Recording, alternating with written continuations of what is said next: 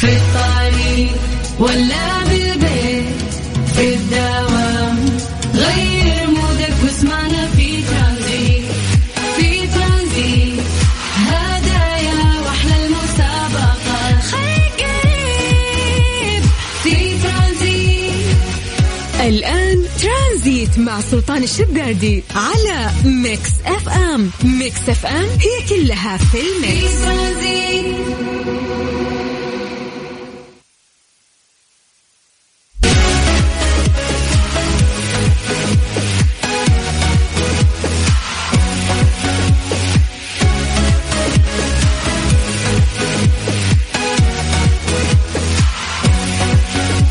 دقيقة أنا ناسي كل شيء هنا. فيدر ولا فيدرين؟ فيدر واحد ها؟ يعني لا مكيف ولا فيدر. طيب السلام عليكم ورحمة الله وبركاته. مساكم الله بالخير وحياكم الله من جديد ويا هلا وسهلا في برنامج ترانزيت على إذاعة ميكس اف ام. أكيد الويكند كان جميل ولا لا؟ أعطونا عن طريق الواتساب على 0548811700 تحضير مسائي أسماءكم ونسولف وياكم. وكيف كان الويكند؟ استغلت يعني الاستغلال كيف كان؟ طلعات مطاعم، شفت أصحابك، سافرت، رحت جيت، نمت، سددت فواتير تعب، ولا سافرت مثلي؟ لأنه أنا مسي عليكم بالخير الآن من استوديوهات ميكس اف ام في مدينة الرياض. هلا بأهل الرياض. فبما أننا بدينا بالرياض عاصمتنا الجميلة، خلنا نسولف عن درجة الحرارة الآن في مدينة الرياض. أهل الرياض مساكم الله بالخير. درجة الحرارة عندكم الآن هي 40 درجة مئوية. من الرياض خلونا نطير إلى مكة. هل مكة مساكم الله بالخير. درجة الحرارة عندكم الآن هي 41. أما جدة ما راح أقرأ كم بالضبط، لكن أعتقد أنها في 37، وبيكم أنتم متأكدون لي هالشيء. وباقي مناطق المملكة سواء من الشرقية، من المدينة، من نجران، من عرعر، يعني في ناس ما شاء الله يسمعونا ترى في مناطق مختلفة. أهل الجنوب أنا ودنا نقطع عليكم النت. أهل الجنوب لا ترسلونا. ما شاء الله درجات الحرارة رائعة عندكم، وكأنكم تعيشون في فصل غير الفصل اللي احنا قاعدين نعيشه. طيب عموما الله يجعل أيامكم دائما سعيدة يا رب. ونذكركم بأرقام التواصل نبي نسولف وياكم. اكتبوا لنا عن طريق الواتساب أسماءكم ومدنكم أنتم من وين على 0548811700.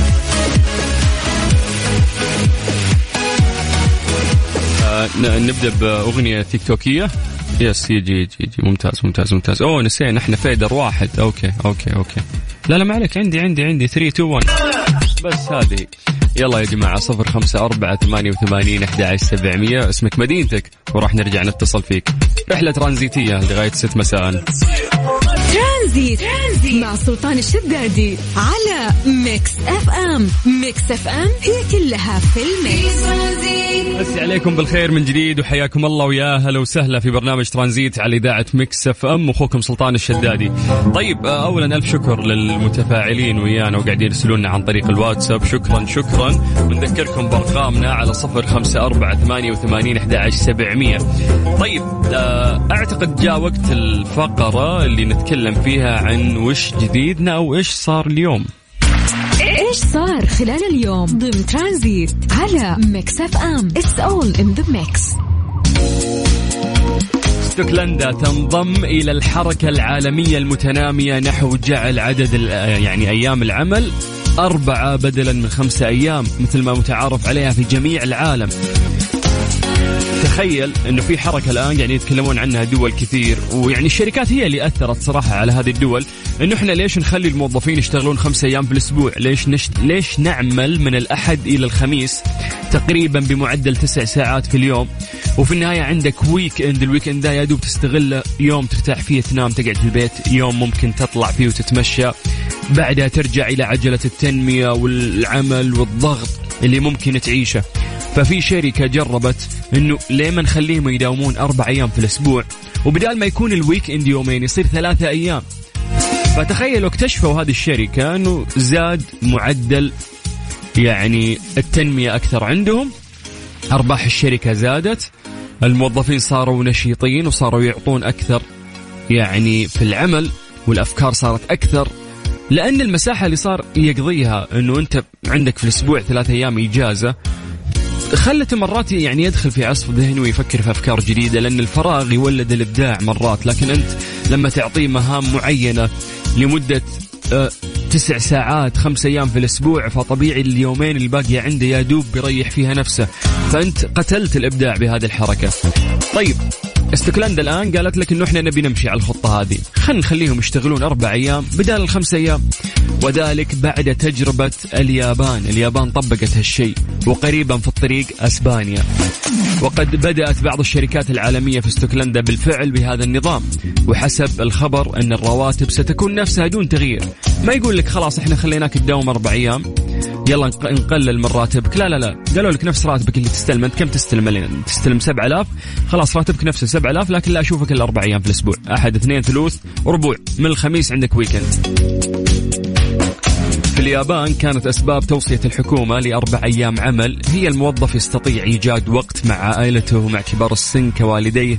أيضا يقولون أنك تقدر توفر وقت لعمل إضافي خارجي، يكون عندك بارت تايم زيادة دخل، وأيضا راح تكون عندك 3 أيام إجازة تعطي دافع لزيادة الإنفاق، مما يسرع عجلة الاقتصاد في البلاد.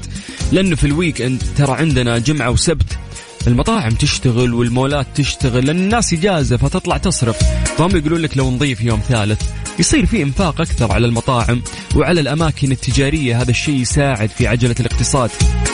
أيضا يقولون لك من الأشياء المهمة اللي راح تساعد إذا حنا خليناهم بس يداومون 4 أيام، راح نعطي فرصة للحب والإنجاب حتى يزيد عدد الشعب. اليابان يبون يزيدون عددهم، يعني كثير عندهم خلقة وتوهم سامحين بالطفل الثالث. طيب مالكم في الطويلة، خذوا إدارة شركة مايكروسوفت في اليابان قامت بتجربة 4 أيام عمل في الأسبوع فقط، وإعطاء موظفينها 3 أيام راحة. النتائج ارتفاع إنتاجية الموظفين 40%.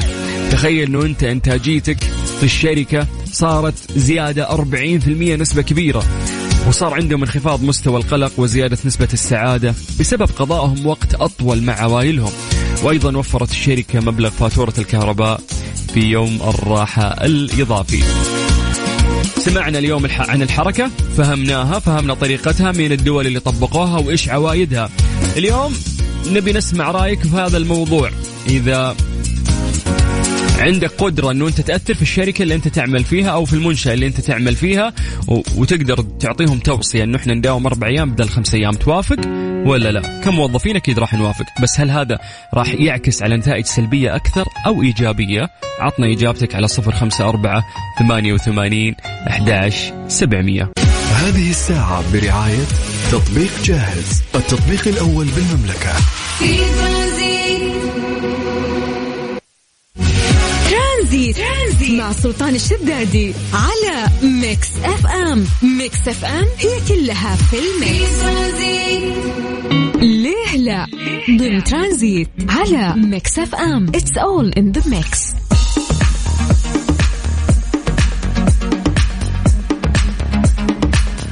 سألنا سؤال بسيط وقلنا ليش تطلع تفاحة آدم عند الرجال فقط، ليش ما تطلع عند النساء؟ تقريبا زي الحنجرة، هي إذا رفعت رقبتك أو شديتها على فوق غالبا إذا أنت رجل راح تكون موجودة عندك، ممكن تكون من رجل إلى رجل مختلفة في يعني طريقة البروز، ولكن النساء لا توجد عندهم. فسألنا هذا السؤال، قلنا يا جماعة ليه؟ أعطونا يعني كذا من خلاصة تفكيركم وتحليلكم للموضوع، ليش تفاحة آدم موجودة عند الرجال فقط وليست موجودة عند النساء؟ على 054-88-11-700. خلنا نروح لإجاباتكم. نبدأ من عند أصالة. حياك الله أصالة، تقول السلام عليكم. إجابة لسؤالكم: إذا ما خانتني الذاكرة لأن الحبال الصوتية عند الرجال تكون أضخم أو أكبر، فبالتالي تبرز الغضاريف اللي حول الحبال الصوتية فتطلع تفاحة آدم. طيب أوكي، إجابة نموذجية جدا يا أصالة. نروح لثامر. حياك الله ثامر، مساء الخير سلطان. ممكن تكون مرتبطة بالهرمونات الذكورية أكثر وعشان كذا بتظهر عند الرجال أكثر من ظهورها عند النساء. طيب حلو تقريبا أنتم يعني جبتوا الإجابة الصحيحة، ولكن لو بنتكلم عن الموضوع بشكل علمي، تفاحة آدم تبدأ بالبروز عند الذكور في سن البلوغ، يعني هذا السن تكون فيه عادة يعني في 15 سنة تقريبا عند الرجال. هذا الشيء يكون بسبب زيادة هرمون الذكورة المؤدي لتضخم وزيادة حجم وسماكة الأوتار الصوتية، واللي بدورها تضغط على الغضروف الدرقي وتعمل على إبرازه بشكل كبير. ومن الجدير بالذكر أن تفاحة آدم لا يقتصر وجودها عند الذكور فحسب، أنها تتواجد عند الإناث أيضا. هذه معلومات قاعد أقراها الآن في أبديت في جوجل، يقول لك إنها غير بارزة، إن هي موجودة، يعني يقول لك أصلا عند النساء لكن ما تكون بارزة مثل الرجال واضحة تقدر تشوفها بعينك، لكن النساء موجودة ولكنها داخل وما فيها بروز. تفاحة آدم توجد في الغضروف العظمي المحيط بالحنجرة، وتعرف أيضا باسم بروز الحنجرة، وسميت بهذا الاسم لأنها تشبه التفاحة. يقول لك الرجال لديهم صناديق صوت أكبر حجما، وبالتالي تصبح تفاحة آدم أكثر بروزا لديهم. وهذا السبب أيضا في قدرة الرجال على التحدث بنغمات أعمق من الصوت. يعني يقولوا لك إن إحنا الرجال نقدر نتكلم بنغمات أعمق، يعني في الصوت تقدر تلعب في صوتك أكثر. ممكن النساء ما تكون عندهم هذه القدرة، ولكن يعني المعلومة اللي وصلت لها المهمة أنه ترى موجودة عند النساء يقول لك، ولكن هي بسبب يعني خلنا نقول أنه صناديق الصوت أكبر حجما داخل، فبالتالي يبان البروز عند الرجال، ولكن عند المرأة هي موجودة ولكن بروزها غير مرئي، ما تقدر تشوفها بعينك. حلو حلو حلو، هذه معلومة جديدة. شكرا أصالة، شكرا ثامر، شكرا للناس اللي بعد حاولوا يشاركون معنا. ليلى دايم ناخذ معلومات جديدة ونوصل للحقيقة العلمية لهذا الموضوع. مساكم الله بالخير، حياكم الله من جديد. ترانزيت لغاية 6 مساء على إذاعة ميكس اف ام. قاعد تسمع أخوك سلطان الشدادي. ترانزيت مع سلطان الشدادي على ميكس اف ام. ميكس اف ام هي كلها في الميكس. ايش صار خلال اليوم ضمن ترانزيت على ميكس اف ام. It's all in the mix.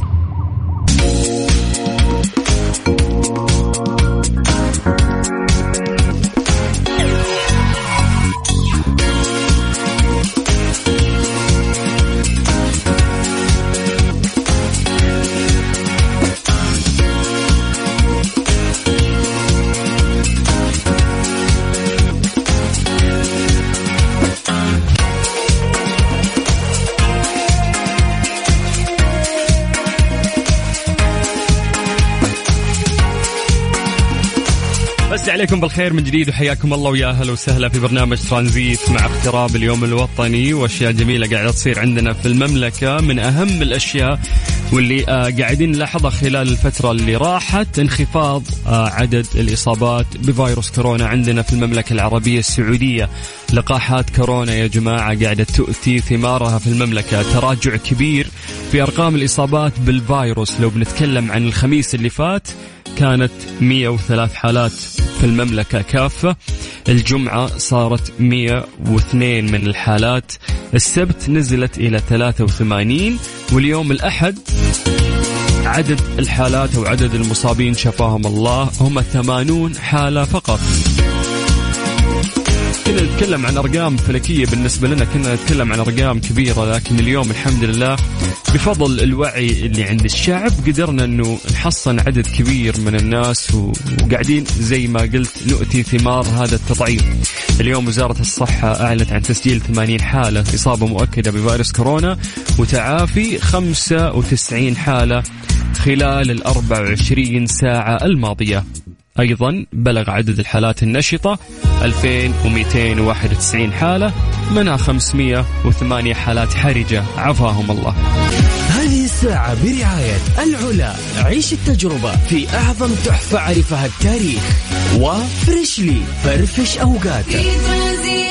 Strange but true ضمن ترانزيت على ميكس اف ام. It's all in the mix.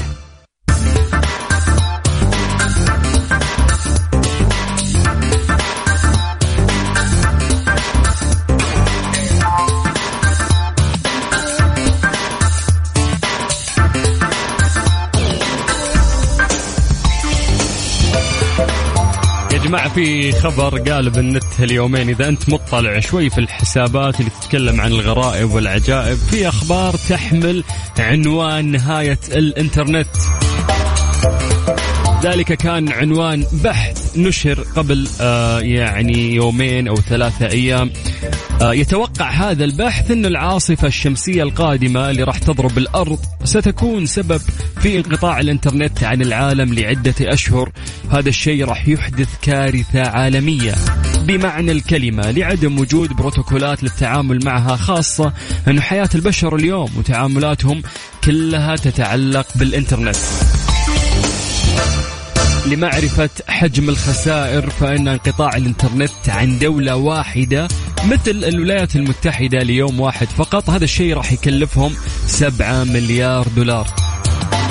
وما راح نعرف بوقت حدوث هذه العاصفة إلا قبل أن تضربنا، يقول لك 13 ساعة فقط، وهو الوقت الزمني لحظة رؤية العلماء للعاصفة حتى وصولها. ويتساءل البحث هل نحن مستعدون أو لا؟ يحمل جملة Are we ready بالنسبة للردود اللي يقولون أنهم بيحملون مسلسلات من الحين.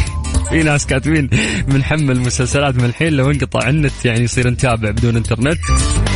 هم يتوقعون حدوثها تقريبا في 2025، عشان كذا وقفوا تحميل مسلسلات يا جماعة.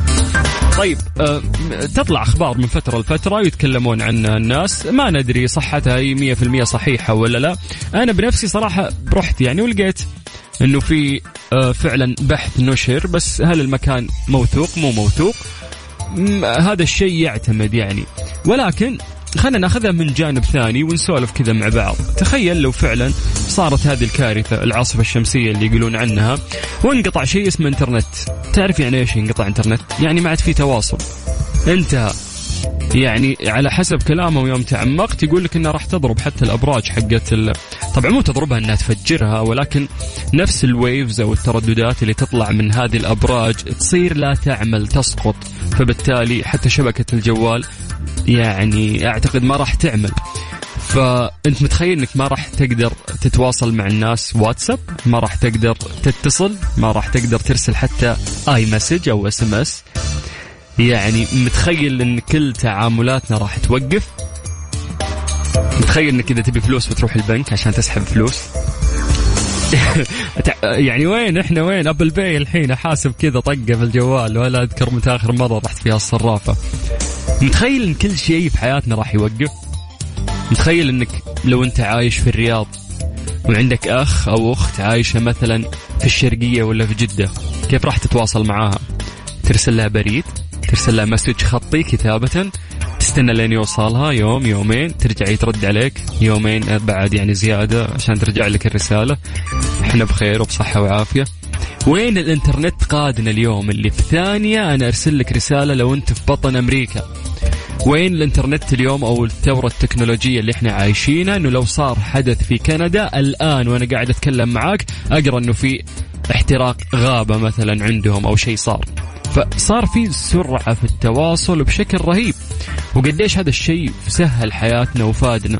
فاسأل نفسك هذا السؤال، لو مثلا لا سمح الله صارت فعلا كارثة مثل هذه الكارثة وانقطع عننا الانترنت ووسائل التواصل بشكل عام، راح تكون مبسوط؟ يقولون لك انه لو صارت فعلا هذه الكارثة لا يقل عن 2 شهر عشان يرجعون يضبطون الامور مرة ثانية.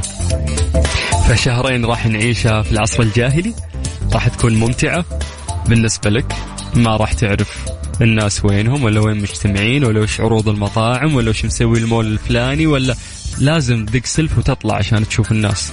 متخيل كيف راح تصير الدنيا؟ طيب أبي أسولف وياكم شوي عن هذا الموضوع. راح تستمتع لو صارت مثل هذه الكارثة وتقول يلا 2 شهر نعيش بدون التقنية ونجرب الحياة كيف راح تكون، كيف راح تصير؟ هل راح تكون مرتاح نفسيا؟ هل راح تبعد عن المشتتات؟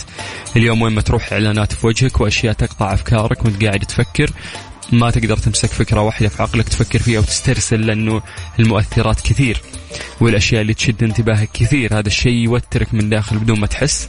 هل راح نوصل لاستقرار نفسي بعيد عن هذه الأشياء؟ ممكن تعطينا وجهة نظرك عن طريق الواتساب على 0548811700. الواتساب هي الوسيلة الوحيدة اللي تجمعنا فيكم على طاري التكنولوجي. فيا جماعة أعطونا أسماءكم وأعطونا المدن اللي أنتم تنتمون لها، وإحنا بدورنا راح نرجع ونتصل فيكم. في الطريق ولا بالبيت، في الدوام غير مودك واسمعنا في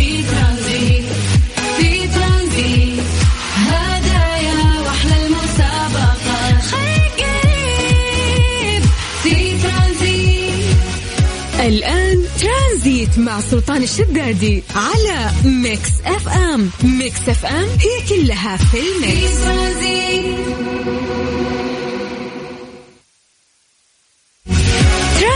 ترانزيت مع سلطان الشدادي على ميكس اف ام. ميكس اف ام هي كلها في الميكس. مسي عليكم بالخير من جديد وحياكم الله ويا هلا وسهلا في برنامج ترانزيت على إذاعة ميكس اف ام. يا جماعة من أجمل الأشياء اللي صارت عندنا في الفترة اللي فاتت وأخذت يعني زخم كبير وكانت تستحق فعلا هذا الزخم، كان مهرجان ولي العهد للهجن.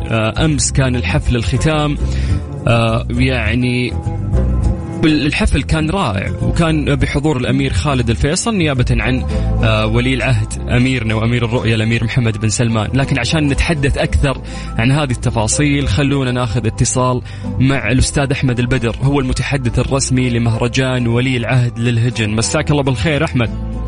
يا هلا وسهلا أخوي سلطان ويسعد مساك وحياك الله، وسعيد جدا بتواجد معك في هذا البث المباشر. شكرا لكم، أنتم شركاء معنا بالنجاح في التغطية مع مراسلكم بسام، مو مقصر. أكيد، والشكر الأكبر لك، أنت خير من مثل يعني صراحة هذا المهرجان، لأنك كنت ملم بكل التفاصيل وكل مرة كنت تطلع فيها لينك أو لايف ويانا كنت تعطينا التفاصيل المهمة واللي نبحث عنها. العفو، بالعكس هذه رياضة الآباء والأجداد ورياضة الأصالة والثقافة. واليوم في مهرجان سمو سيدي ولي العهد للنسخة الثالثة هو وجود هذا المهرجان ودعمه من سمو سيدي، لما اهتمام في هذه الرياضة أن تكون رياضة عالمية وثقافة ودعم هذه الثقافة وهويتنا. رائع. الحمد لله أمس كانت اليوم الأخير من مهرجان ولي العهد الحفل الختامي. اسمح لي أقول لك يا أحمد ألف مبروك على ختام المهرجان اللي كان بشكل خرافي ورائع. يبارك فيك والحمد لله وفقنا الله سبحانه وتعالى، وبجهود زملائنا من إدارة لجان المهرجان وبجهود سمو الأمير فهد بن جلوي رئيس الاتحاد السعودي، وبمتابعة وإشراف بشكل دائما مستمر تحت مظلة صاحب السمو الملكي الأمير عبد العزيز بن تركي الفيصل وزير الرياضة. اليوم الكل عمل على قدم وساق في مهرجان ولي العهد للنسخة الثالثة لإنجاح هذا المهرجان بالصورة اللي تليق باسم راعي المهرجان. كيف كانت الأمور؟ سولف لي بشكل مختصر المهرجان بشكل عام إلى النهاية. اليوم الختامي يعني أقدر أقول لك أخوي سلطان إنه الحمد لله في النسخة هذه ما في أحد يعني ما كسب من ملاك الهجن. كل دول الخليج أقدر أقول لك إن كل واحد منهم أخذ له رمز وفاز واستانس وانبسط بالمشاركة. استانس على الخدمات اللي موجودة. اليوم مهرجان ولي العهد للنسخة الثالثة في تطور كبير جدا على أرضية الميدان، على الخدمات، على وجود التقنية. أمس كان الحفل الختامي بختام 4 أشواط للرموز اللي فئة الحيل والزمول. كل الأربع أشواط كانت خليجية، 2 قطري كسبوا في الأشواط وشوط إماراتي والشوط الأخير سعودي ما شاء الله لصاحب السمو الملكي الأمير تركي بن محمد بن فهد. نبارك له على هذا الفوز ونبارك لجميع ملاك الهجن يستاهلون جميع ما شاء الله. فالحمد لله يعني اليوم في مشاركة وإقبال كبير جدا، وهذا إذا دل على الإقبال الكبير اللي يشهد المهرجان. وعلى الرقم اللي سجلناه في النسخة الثالثة كان بقرابة 14,475 مشارك. واو، كبير الرقم كبير. على طاري الأرقام يعني ما شاء الله أنتم دخلت موسوعة جينيس. هذه يبي لها التفاصيل، هذه يبي لها قاعدة. النسخة الأولى والثانية دخلنا بالأرقام القياسية ل 11,000 وكسور في النسخة الأولى. في النسخة الثالثة تم كسر الرقم القياسي، وأيضا تم بناء أكبر مجسم هجن في الطائف، وسبق يعني صرحنا عنه في النسخ الماضية. يحتوي على 52,200 إضاءة. هذا المجسم اللي أهدى من الاتحاد السعودي ومن لجنة المهرجان إلى مدينة الطائف، هو على مشارف مدينة الطائف. جميل جميل جميل. اليوم احنا رقم 1 في هذه الرياضة بشكل عام أحمد ولا لا؟ الحمد لله احنا اليوم في إقبال كبير جدا تشهد هذه الرياضة، تطور ليشهد الميادين، وتطور أيضا ليشهد الخدمات اللي تقدم لملاك الهجن، من وجود التقنية، من وجود نظام الفوتو فينيش كأحد الأنظمة العالمية اللي تستخدم في سباق السيارات. اليوم كانت موجودة في ميدان الطائف. ممتاز. في النسخة الثالثة يعني أحمد، هذه التقنية حالة هذا شيء رائع. ولا أقطع واردك إنه كيف إنه إحنا اليوم سخرنا التقنية في رياضة قد تكون قديمة يعني. رياضة سباقات الهجن رياضة ارتبطت بتاريخ الإنسان العربي منذ القدم، واليوم وجودها واليوم تجديد هذه الرياضة بصورة تليق باسم هذه الرياضة وباسم الثقافة والفنون أو الثقافة بشكل عام، إنما هو رسالة من هذه الرياضة الآباء والأجداد، واليوم نحافظ عليها لتكون هوية رياضية حتى نشوفها إن شاء الله في الألعاب العالمية والأولمبياد بإذن الله. رياضة الهجن رائع رائع. طيب لا يسعني في الأخير إلا أقول ألف ألف مبروك لنا جميعا بنجاح هذا المهرجان بشكل رائع. ألف شكر لكل شخص من صغير إلى كبير. حلقة كانت متواصلة لدعم جهود رائعة وصلتنا اليوم لنتائج نفتخر فيها. شكرا أحمد. العفو والحمد لله، وهذا واجبنا تجاه هذه الرياضة وتجاه هذه الساعة برعاية العلا. عيش التجربة في أعظم تحفة عرفها التاريخ. وفريشلي فرفش أوقاتك. ترانزيت مع سلطان الشدادي على ميكس اف ام. ميكس اف ام هي كلها في الميكس. سترينج but true ضمن ترانزيت على ميكس اف ام. It's all in the mix.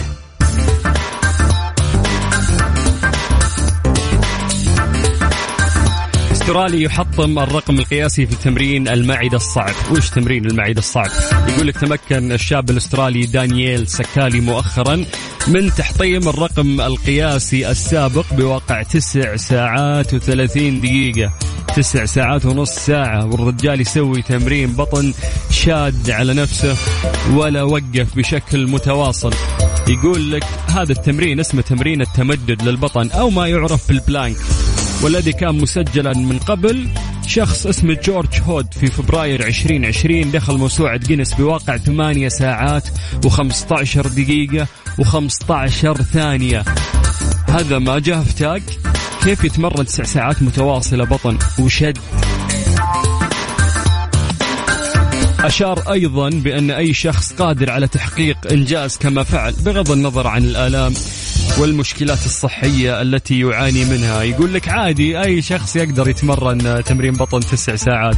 حبيبي احنا نهدي لك أغنية يا ستار، تسوي 10 عدات إلى 15 عدة يجيك شد عضلي في بطنك يومين تعاني منه. فالرجال ما شاء الله 9 ساعات متواصلة قاعد يسوي تمرين ودخل موسوعة جينيس. هذا يدخل موسوعة الحياة ما شاء الله عليه. فوالله كفو الناس اللي عندهم هذه القدرة في الطاقة الجسدية.